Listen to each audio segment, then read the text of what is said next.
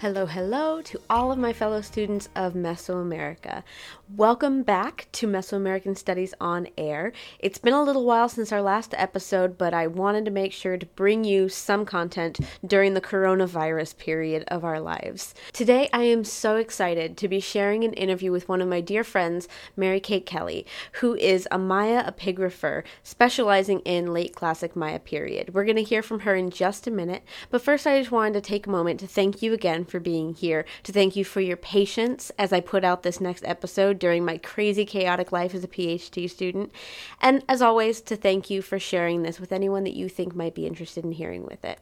I hope you're all safe, healthy, and happy. Let's move on with the interview. First of all, I want to thank you for taking the time to come and talk to me about the work that you've been doing. Why don't you start by telling us a little bit about what you do and what brought you to this field? Yeah, thanks, Katie. This is great. I'm happy to be here. So I do ancient Maya hieroglyphic writing. I specifically look at linguistics and language diversity within the texts. And how I got there is maybe a little less logical than most people who have, they're super passionate about the Maya, or they absolutely love puzzles and codes and start studying glyphs when they're like 9 years old and then end up doing this. I came to this from kind of writing systems and language and how the two interact, and randomly took a class my freshman year while I was doing my freshman year at University of Colorado at Boulder with Payson Sheets. And I had studied French and I was just starting to study Chinese. And then I take this class because it randomly fit into my schedule on ancient Maya. And we had a week where we talked about the writing system. And it kind of just, all of these pieces of studying French literature and studying a, totally different writing system like Chinese, and then all of the questions and intrigue and excitement along with studying a system that had only recently been decoded, ancient Maya, that it just kind of grew from there. And I tried really hard not to do it, actually, because it's not the easiest field, as you know, to be in career wise, but it just developed into such a passion. I traveled down to Guatemala and I'm like 19, trying to do something more lucrative with my life, and then realized that this was just something that I really fell in love with. So I guess from kind of a language and writing systems comparative kind of a place is where I got into it. Yeah, and I definitely agree with what you said about it's a hard field to come into, and I understand what you're saying, trying to get yourself to do something a bit more lucrative, but being eventually pulled back in, right, by just the excitement of the writing system and everything that we know and don't know and can know about it. Right. So what are you working on right now? So I am working on my dissertation. My dissertation looks at language diversity in late classic hieroglyphic inscriptions. The late classic is generally termed as about 600 AD to 900. And my research is specifically between 650 to 800, when we have a lot of texts with a lot of writing from a lot of different places. And I'm looking at kind of a pretty broad region. And the goal originally was to try to figure out if scribes' native language was impacting the way that they were writing in the hieroglyphs. So hieroglyphs are inherently very bound to language. They record the sounds of language, and after the last 40 years or so of epigraphic decipherment have really proven that you can't read the hieroglyphs without understanding the language and languages that they are written in. Just like any writing system, any of the world's writing systems, they're inherently bound to how spoken language works. So, interestingly, the Maya case, similar to, for example, Latin in Europe, for, Hmm. 2 millennia nearly. Latin was this lingua franca, or kind of prestige language, that was used in the writing system, even as Romance languages or other Indo-European languages were developing into separate spoken languages. People were still writing in what became, by the time the Latin languages are totally diversified, it became kind of a an outdated type of speech, but it was used still in the writing system because that's how you learned. You learned to write in Latin. The Maya had a very similar kind of structure where there's a prestige language. We can call it classic Cholin here, for Hmm. simplicity's sake. That was one relatively unified language that was kind of the target ideal language that scribes were learning to write in. But my hypothesis, and this is based on the work of a lot of people done since the early 2000s, that there were different languages spoken across the Maya lowlands that were influencing the way that people wrote. And this is really clear with Yucatecan texts. So from the north, there are a lot of influences from Yucatecan languages, which is a different family, related, still a Mayan language family, but different from the Cholin languages that were more responsible for the hieroglyphic inscriptions in the south. But a lot of words or phrases or ways that verbs are analyzed, it seems to be coming from Yucatecan languages instead of from Cholin languages. Hmm. And then, work done previously, I'd looked at Western and Eastern Cholin languages as having different geographic kind of regions that had different linguistic trends, and one would influence the other, change over time. And so what I'm kind of looking at is what I started off looking at least, was trying to figure out how language of the native languages of the scribes impacted the way that they were writing, and to see if we can define really clearly where those kind of language borders existed. Strangely enough, that's not exactly what I'm finding. Um, Mm. the research is kind of leading me more toward a very politically charged reason for different language choices, where it's not necessarily a scribe's native language that influences how they're writing, but rather the scribal school in which they learn how to write, and what Okay. the traditions are according to that scribal school. What do we know Yeah. so far about these scribal workshops in the Maya area? Yeah, I mean, for a long time, there have been hypotheses of scribal schools based on styles or traditions. The Naranjo vase style, for example, is maybe a really prominent one, where there's this really beautiful calligraphic style of painting on vases that seems to come from Naranjo and kind of that eastern Petén region, that doesn't have exact copies in other places. And so there's certain styles from the visual representation, both of glyphs and of iconography, that seem to have uh, that seem to be tied to how a particular area or group of scribes would have been kind of training and working together. But physical representations of schools, like where would these schools have been housed, are pretty few and far between. There's one really great example from Schultun. There we go. So scribal schools are relatively rare archaeologically speaking, but there's a really great case for one that was found, I believe, in 2005, published in 2006, by Franco Rossi and Bill Saturno out at Schultun. And that is a relatively small building that apparently was found because looters had gone into it, and then Franco was cleaning it out and discovered an entrance into this beautifully painted room that had actual representations of people given titles that are known to be scribal titles. that were painted on the walls. So that's a really great example of an archaeological scribal school. Yeah.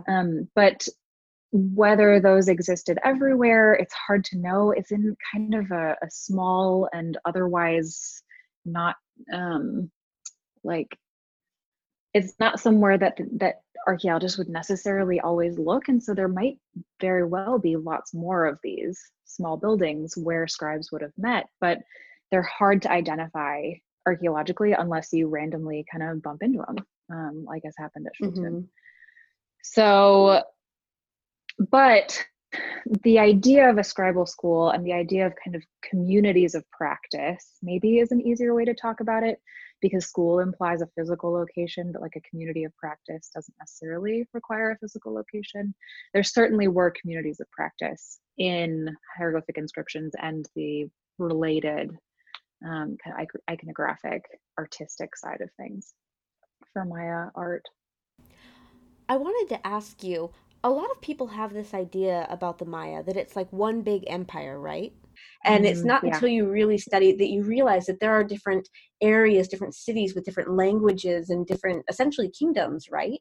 yeah. And I think your research really hits on how diverse it actually was. Yeah. So that's a great point and something that is really central to what I do. The Maya is a general term that we Westerners use to talk about a group of peoples that don't necessarily identify until very recently as anything coherent or grouped together. Their languages are related to one another in that we can say that there is a Mayan family of languages that are affiliated with each other.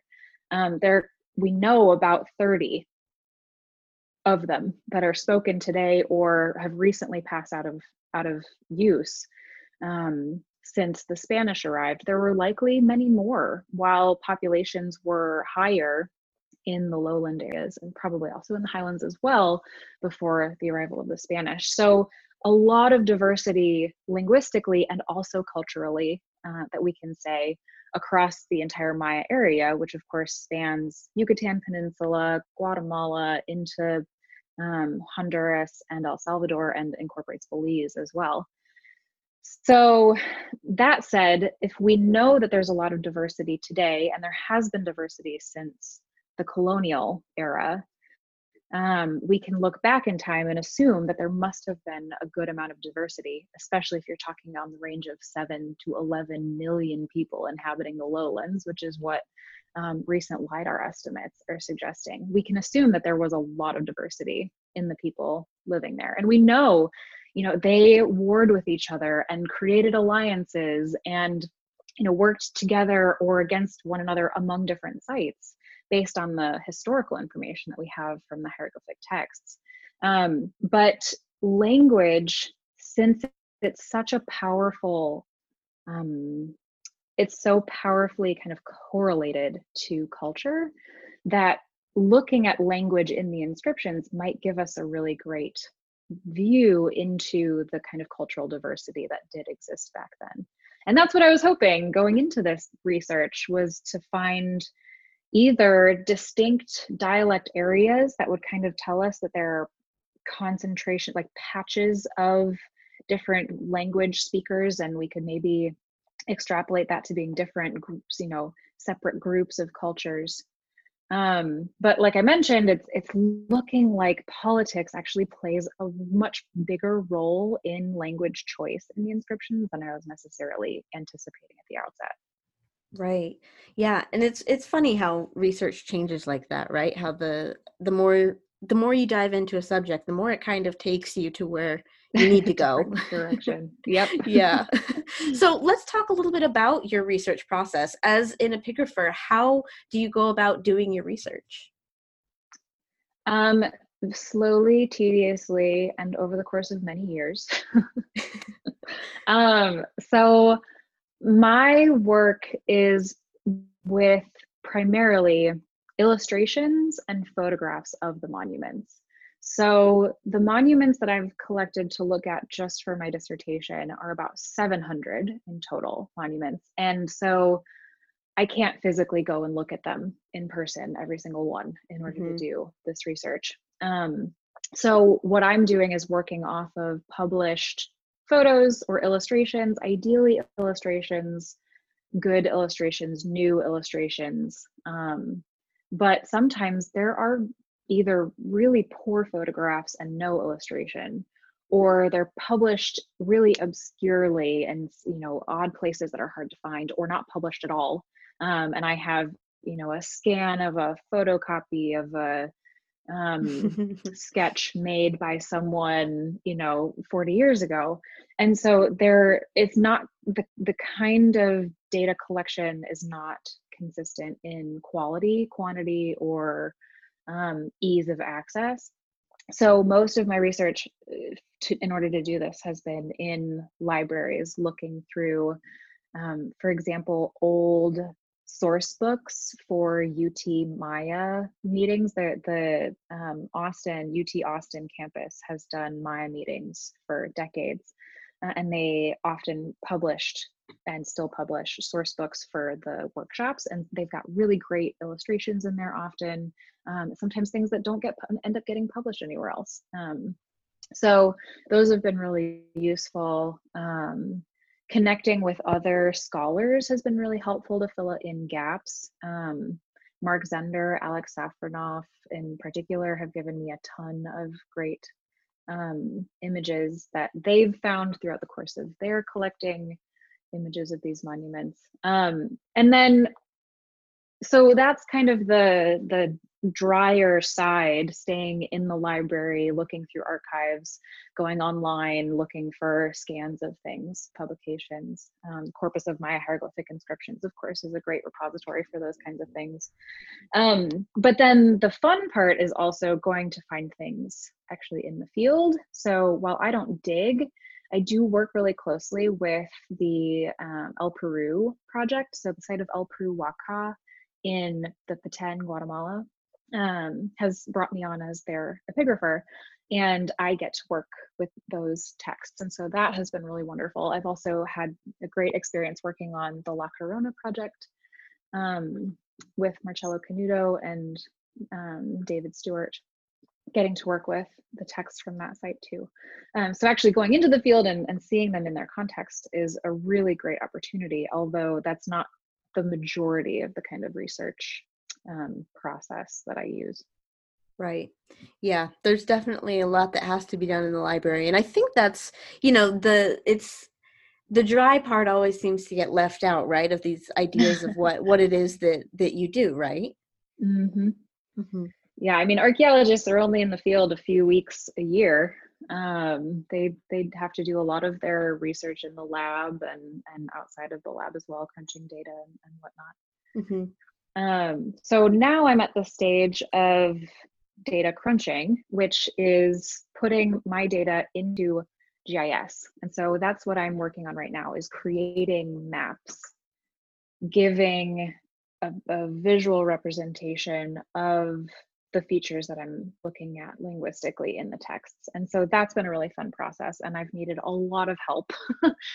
Francisco Stratabelli, Luke Auld Thomas, Bill Ringel, and my husband, Max Lamora Saint-Hilaire, they've all been huge helps to me in mapping the data from my dissertation. And that creates really powerful visual of something that maybe wouldn't be really clear just looking at a list of all of the features at the site. So I'm hoping to get the maps done pretty soon so that I can do some statistical analyses.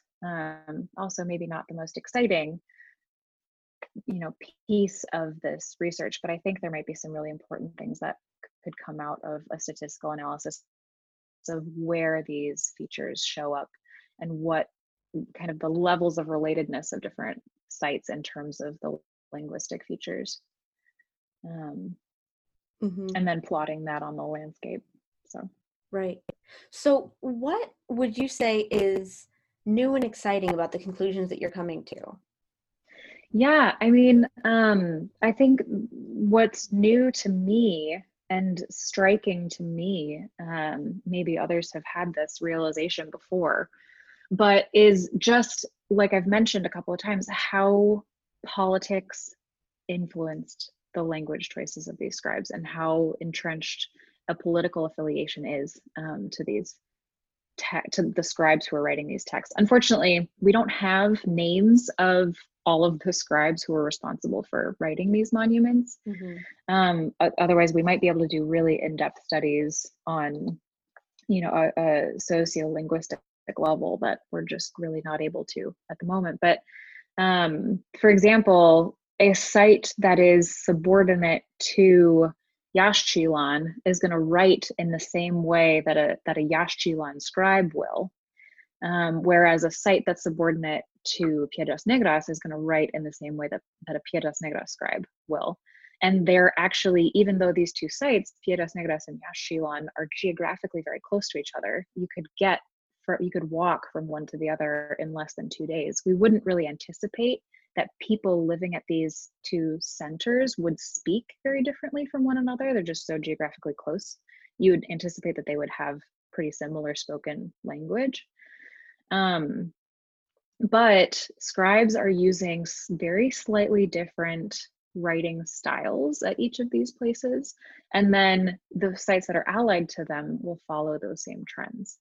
And I think that realization is new. Instead of there just being like Western Cholan trends and Eastern Cholan trends, broadly speaking, that there's actually, like, on the site to site level, we can see differences in how people are writing, and you are learning how to write based on, of course, right, the people who are teaching you. I mean, think in English, we write in the US, we write theater with an ER, but in Great Britain, it's written with an RE, right?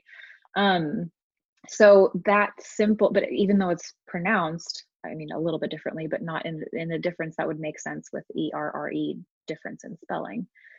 There's similar kinds of spelling differences going on between Yaxchilan and Piedras Negras that don't necessarily make sense from a purely linguistic, like spoken language influence kind of standpoint, and rather make more sense as part of a spelling scribal tradition that's politically motivated. Being able to identify the tendencies of political affiliation to affect writing, I mean, it's spectacular. Yeah. And it probably was happening in a lot of places. I mean, this is a case study of probably a broader theme that's going on in writing systems all over the world. I mean, the field of socio-historical linguistics, or historical sociolinguistics, however you decide to term it, looks at questions exactly like this, right? What was the sociological kind of environment, sociolinguistic environment, that produced the historical linguistic changes or evidence that we see in the languages? And so that's been fun to get into that kind of the broader picture, looking at, for example, early Middle English, which has a lot of these kind of same socio-political influences on the written script. So what are your next steps? You mentioned that you need to make the maps, run some statistics. What's next for your project after that? Yeah, I don't know. I think it kind of depends on where the data take me. So the next big thing is to see, okay, I've noticed like a little bit of political stuff going on. Where can I replicate this? Can I see it anywhere else? Does it show up anywhere else? With a site that changes alliance, for example, Bonampak becomes allied to Yaxchilan. And there's a specific time frame in which that happens within the reign of Itamnach Bachlam IV. And are there ways in which Bonampak's texts start to look more like Yaxchilan's text as a result of that? So that's kind of the next step, is asking those kinds of questions. But I have this hunch, and maybe I shouldn't be putting this out like as an official thing just yet, because I might prove myself totally wrong. We'll see. But I have this hunch that there are going to be two levels of things going on linguistically in the text. The first is going to be what I was originally anticipating starting off this project, is that the native language of the scribes will be influencing certain features of the writing system. And then there will be this kind of overt conscious choice based on a scribal school tradition that will also influence the text. And I'm wondering if there's going to be a way to tease apart which kinds of linguistic choices will fall in which category. So for example, how scribes would write certain verb inflections maybe would fall more under their native language than a scribal school's spelling standard. But something like which letter specifically, or in the Maya case, which syllable specifically you would use to write a certain consonant, could maybe be something a little bit more overt, something a little bit more conscientious that's chosen based on a scribal school tradition. I'm not sure if that's going to happen, if that's going to be really obvious, or if it even was the case that language is the language of the native language of the scribe could be influencing certain kinds of linguistic features. Maybe syntax, word order might be a really good place to see that, versus kind of the more overt things that would be like a scribal school telling you how to spell something. I would love to see that. I'm gonna try not to influence my data to tell me that, right. And hopefully just let the data speak for itself. But yeah, that's where I would hope to go in the future with this. And then more broadly after that, like going into, earlier timeframes. I'm only looking at late classic texts. Looking at early classic texts would be great. Looking at more like expanding my region a little bit more. I'm doing probably about half of the texts within that time frame for the whole Maya area. Maybe trying to do the other half of the text from that time frame would be good. I haven't even touched Tikal or Copan or Quirigua, and those are massive sites that probably had a really big influence on the sites around them and how they were writing, but I cut them out of my dissertation just because it wasn't answering the specific kind of political and regional questions that I wanted to look at. So yeah, that would be kind of future directions for this research. Awesome. That's so exciting. I'm just really excited to read everything that you put together. Me too. I'm excited to see what happens. Is there anything else that you wanted to talk about that we haven't covered so far?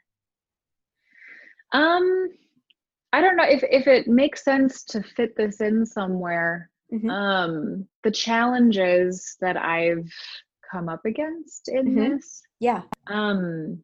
I was given a lot of great resources when it came to reading the inscriptions and accessing the inscriptions. But when it comes to creating a database and creating systems for tracking and recording the things that I want to look at, I was kind of left to figure that out. Right. And I'm realizing, getting to the end of this, of course, that I started the whole thing in a way that I would now have totally done differently. That I set the foundation in a way that I'm sure would have been I laid the foundation in a way that is great as answering the specific questions that I wanted to look at, but it's really limiting in that I didn't track as much as I now wish that I had. Right. I've had to go back and reread through all of the monuments that I had already done because I realized that there was a feature that I needed to add. I've had to redo that. I think I've gone through that process maybe 6 or 7 times of going back to the beginning and rereading everything to add a couple of things that I wanted to add, or to track in a way that was more searchable or more consistent, or whatever the case may be. And so I think, having one of the things that I really want to do in my dissertation is say, like, here's how my database ended up, and here are all of the ways that I now want to change it. And I know after I finish my dissertation, I'm basically going to ditch the entire database as it is and start from scratch, and totally redo it, which I guess is the point of doing these kinds of research projects, that you learn strategies that you then, adapt and perfect. And at some point you kind of just have to say, well, this is going to be good enough. I'm going to move forward with it for the dissertation, and, down the line, fix it to be what I want it to be. But I got really frustrated with this at a certain point, thinking that this was almost a waste of my time, that I'm going to have to go back and redo all of this all over again. But I think that just the process of going through it and figuring it out for the first time, and then now knowing how I would want to do it more efficiently in the future, I guess I'm grateful for that, to not having worked out so great in the first time, in the first round, because I feel like I understand better database management, creating databases, working with data out of a database, that kind of thing. Right. Yeah, it's definitely one of the skills that isn't taught as much, but definitely should be.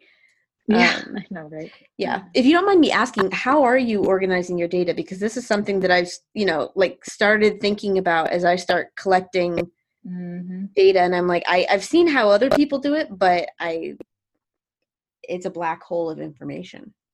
Yeah. So the first decision that I made, that was maybe not the best one in hindsight, is that I'm using FileMaker instead of Access. And what I didn't know at the beginning is that Access actually integrates with GIS software pretty easily, but FileMaker does not.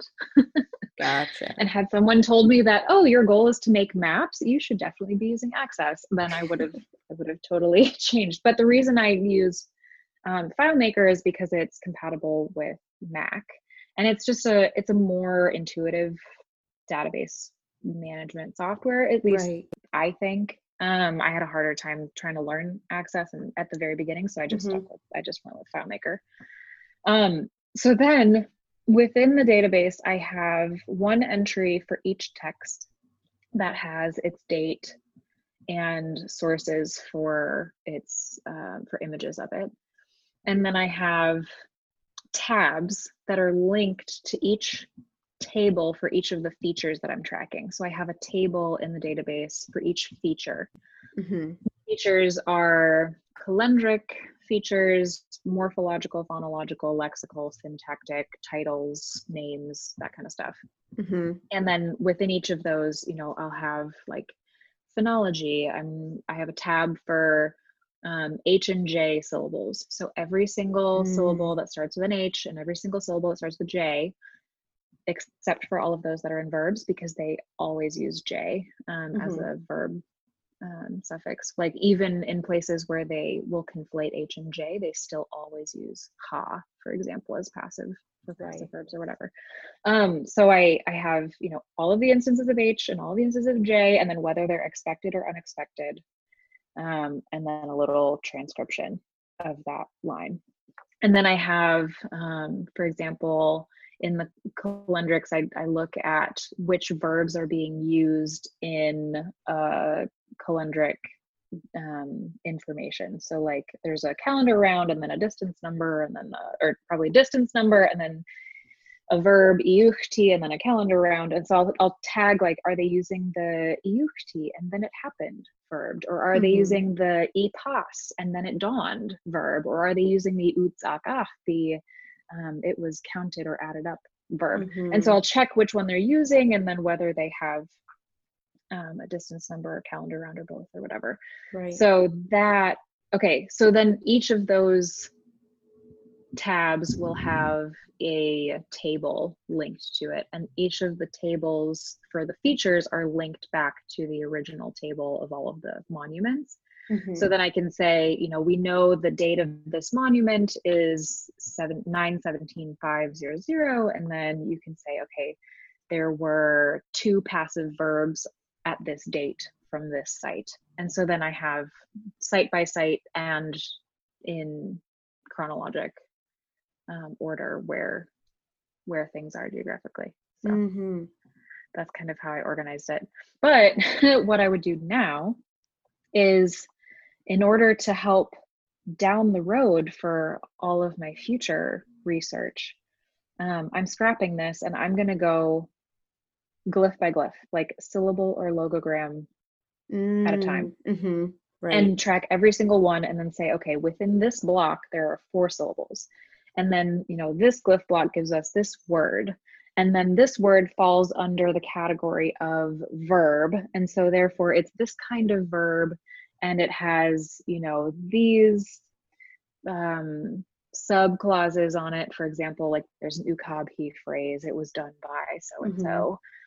So all of that would be attached to glyph by glyph, looking at every single. So then I could call up, okay, where are all of the na syllables? And then I could pull up every single example of a na syllable. And then, you could do something like, well, is it the na that looks like, the one, I don't know, the standard na that goes underneath, like uchan, right? Or is it the na that has the little smiley face on it, right? Which na is it? And then you could look through and do that kind of study, which the way that my database is organized right now, I don't have the power to do that. Right. So yeah.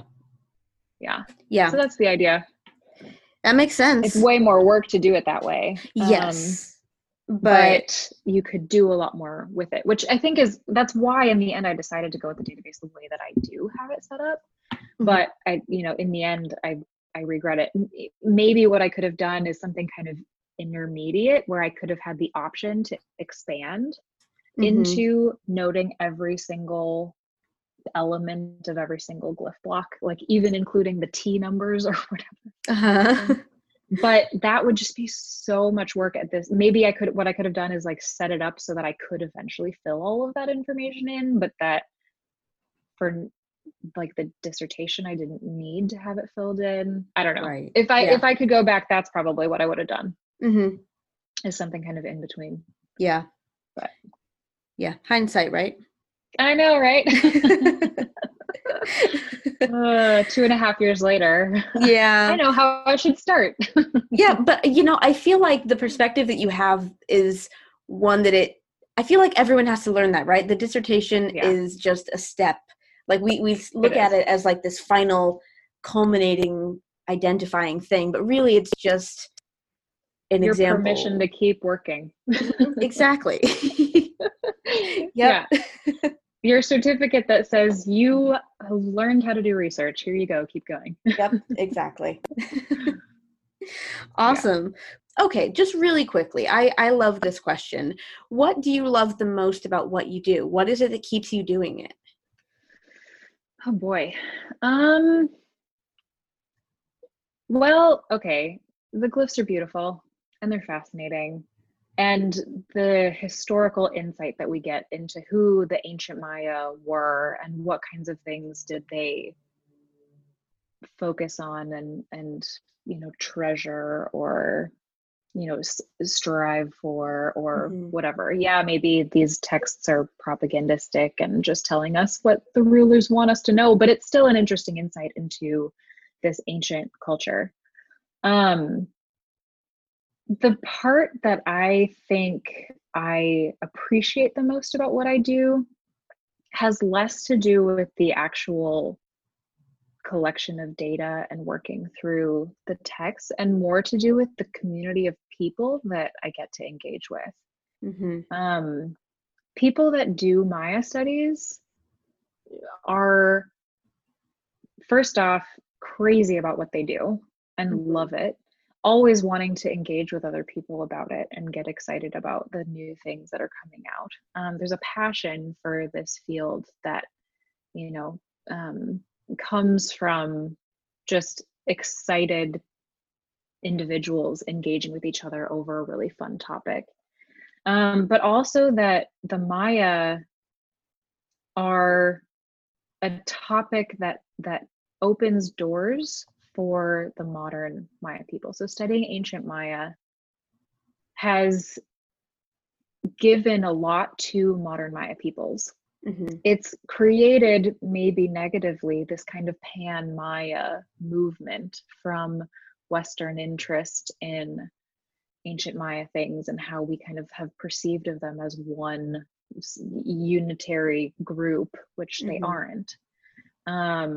But it has also given credence and credibility to the kind of long historical tradition that these people who are, of late really under the thumb of an oppressive colonial like socioeconomic system, and working with the inscriptions and bringing that to people in Guatemala, for example, is really empowering, that these people have access to their history that they otherwise wouldn't have access to.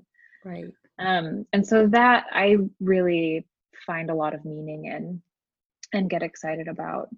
I've twice now given workshops in Guatemala, or 3 times even. And, I've talked to people in a town called Hocotan, which is where the modern Chorti live. And they are so overwhelmingly confronted with Spanish language, Spanish, Hispanic culture, that theirs has taken a back seat, and they have been discouraging children and future generations from speaking Chorti, their native language, which is very closely related to the language of the hieroglyphic inscriptions.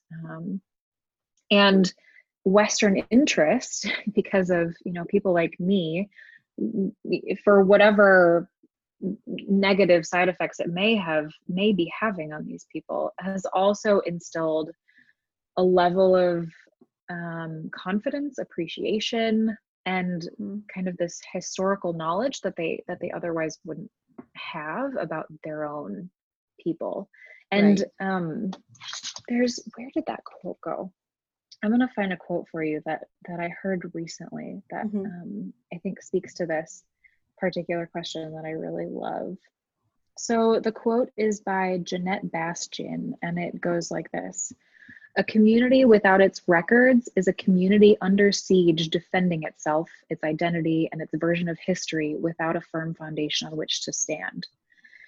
And it's just this powerful reminder that history, knowing where your culture comes from, has such a profound impact on how you engage with other people that are different from you. And being able to restore that history, restore that knowledge of written records to these people is something that, many Mayanists have found really important, and has really created I think, a lot of positive effects for the modern Maya.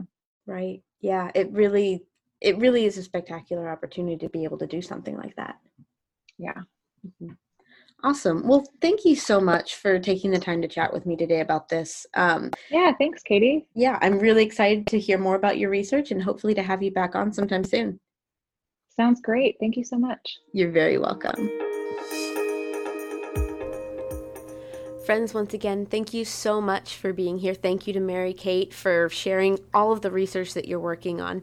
The next few weeks will show some more content, so please stay tuned.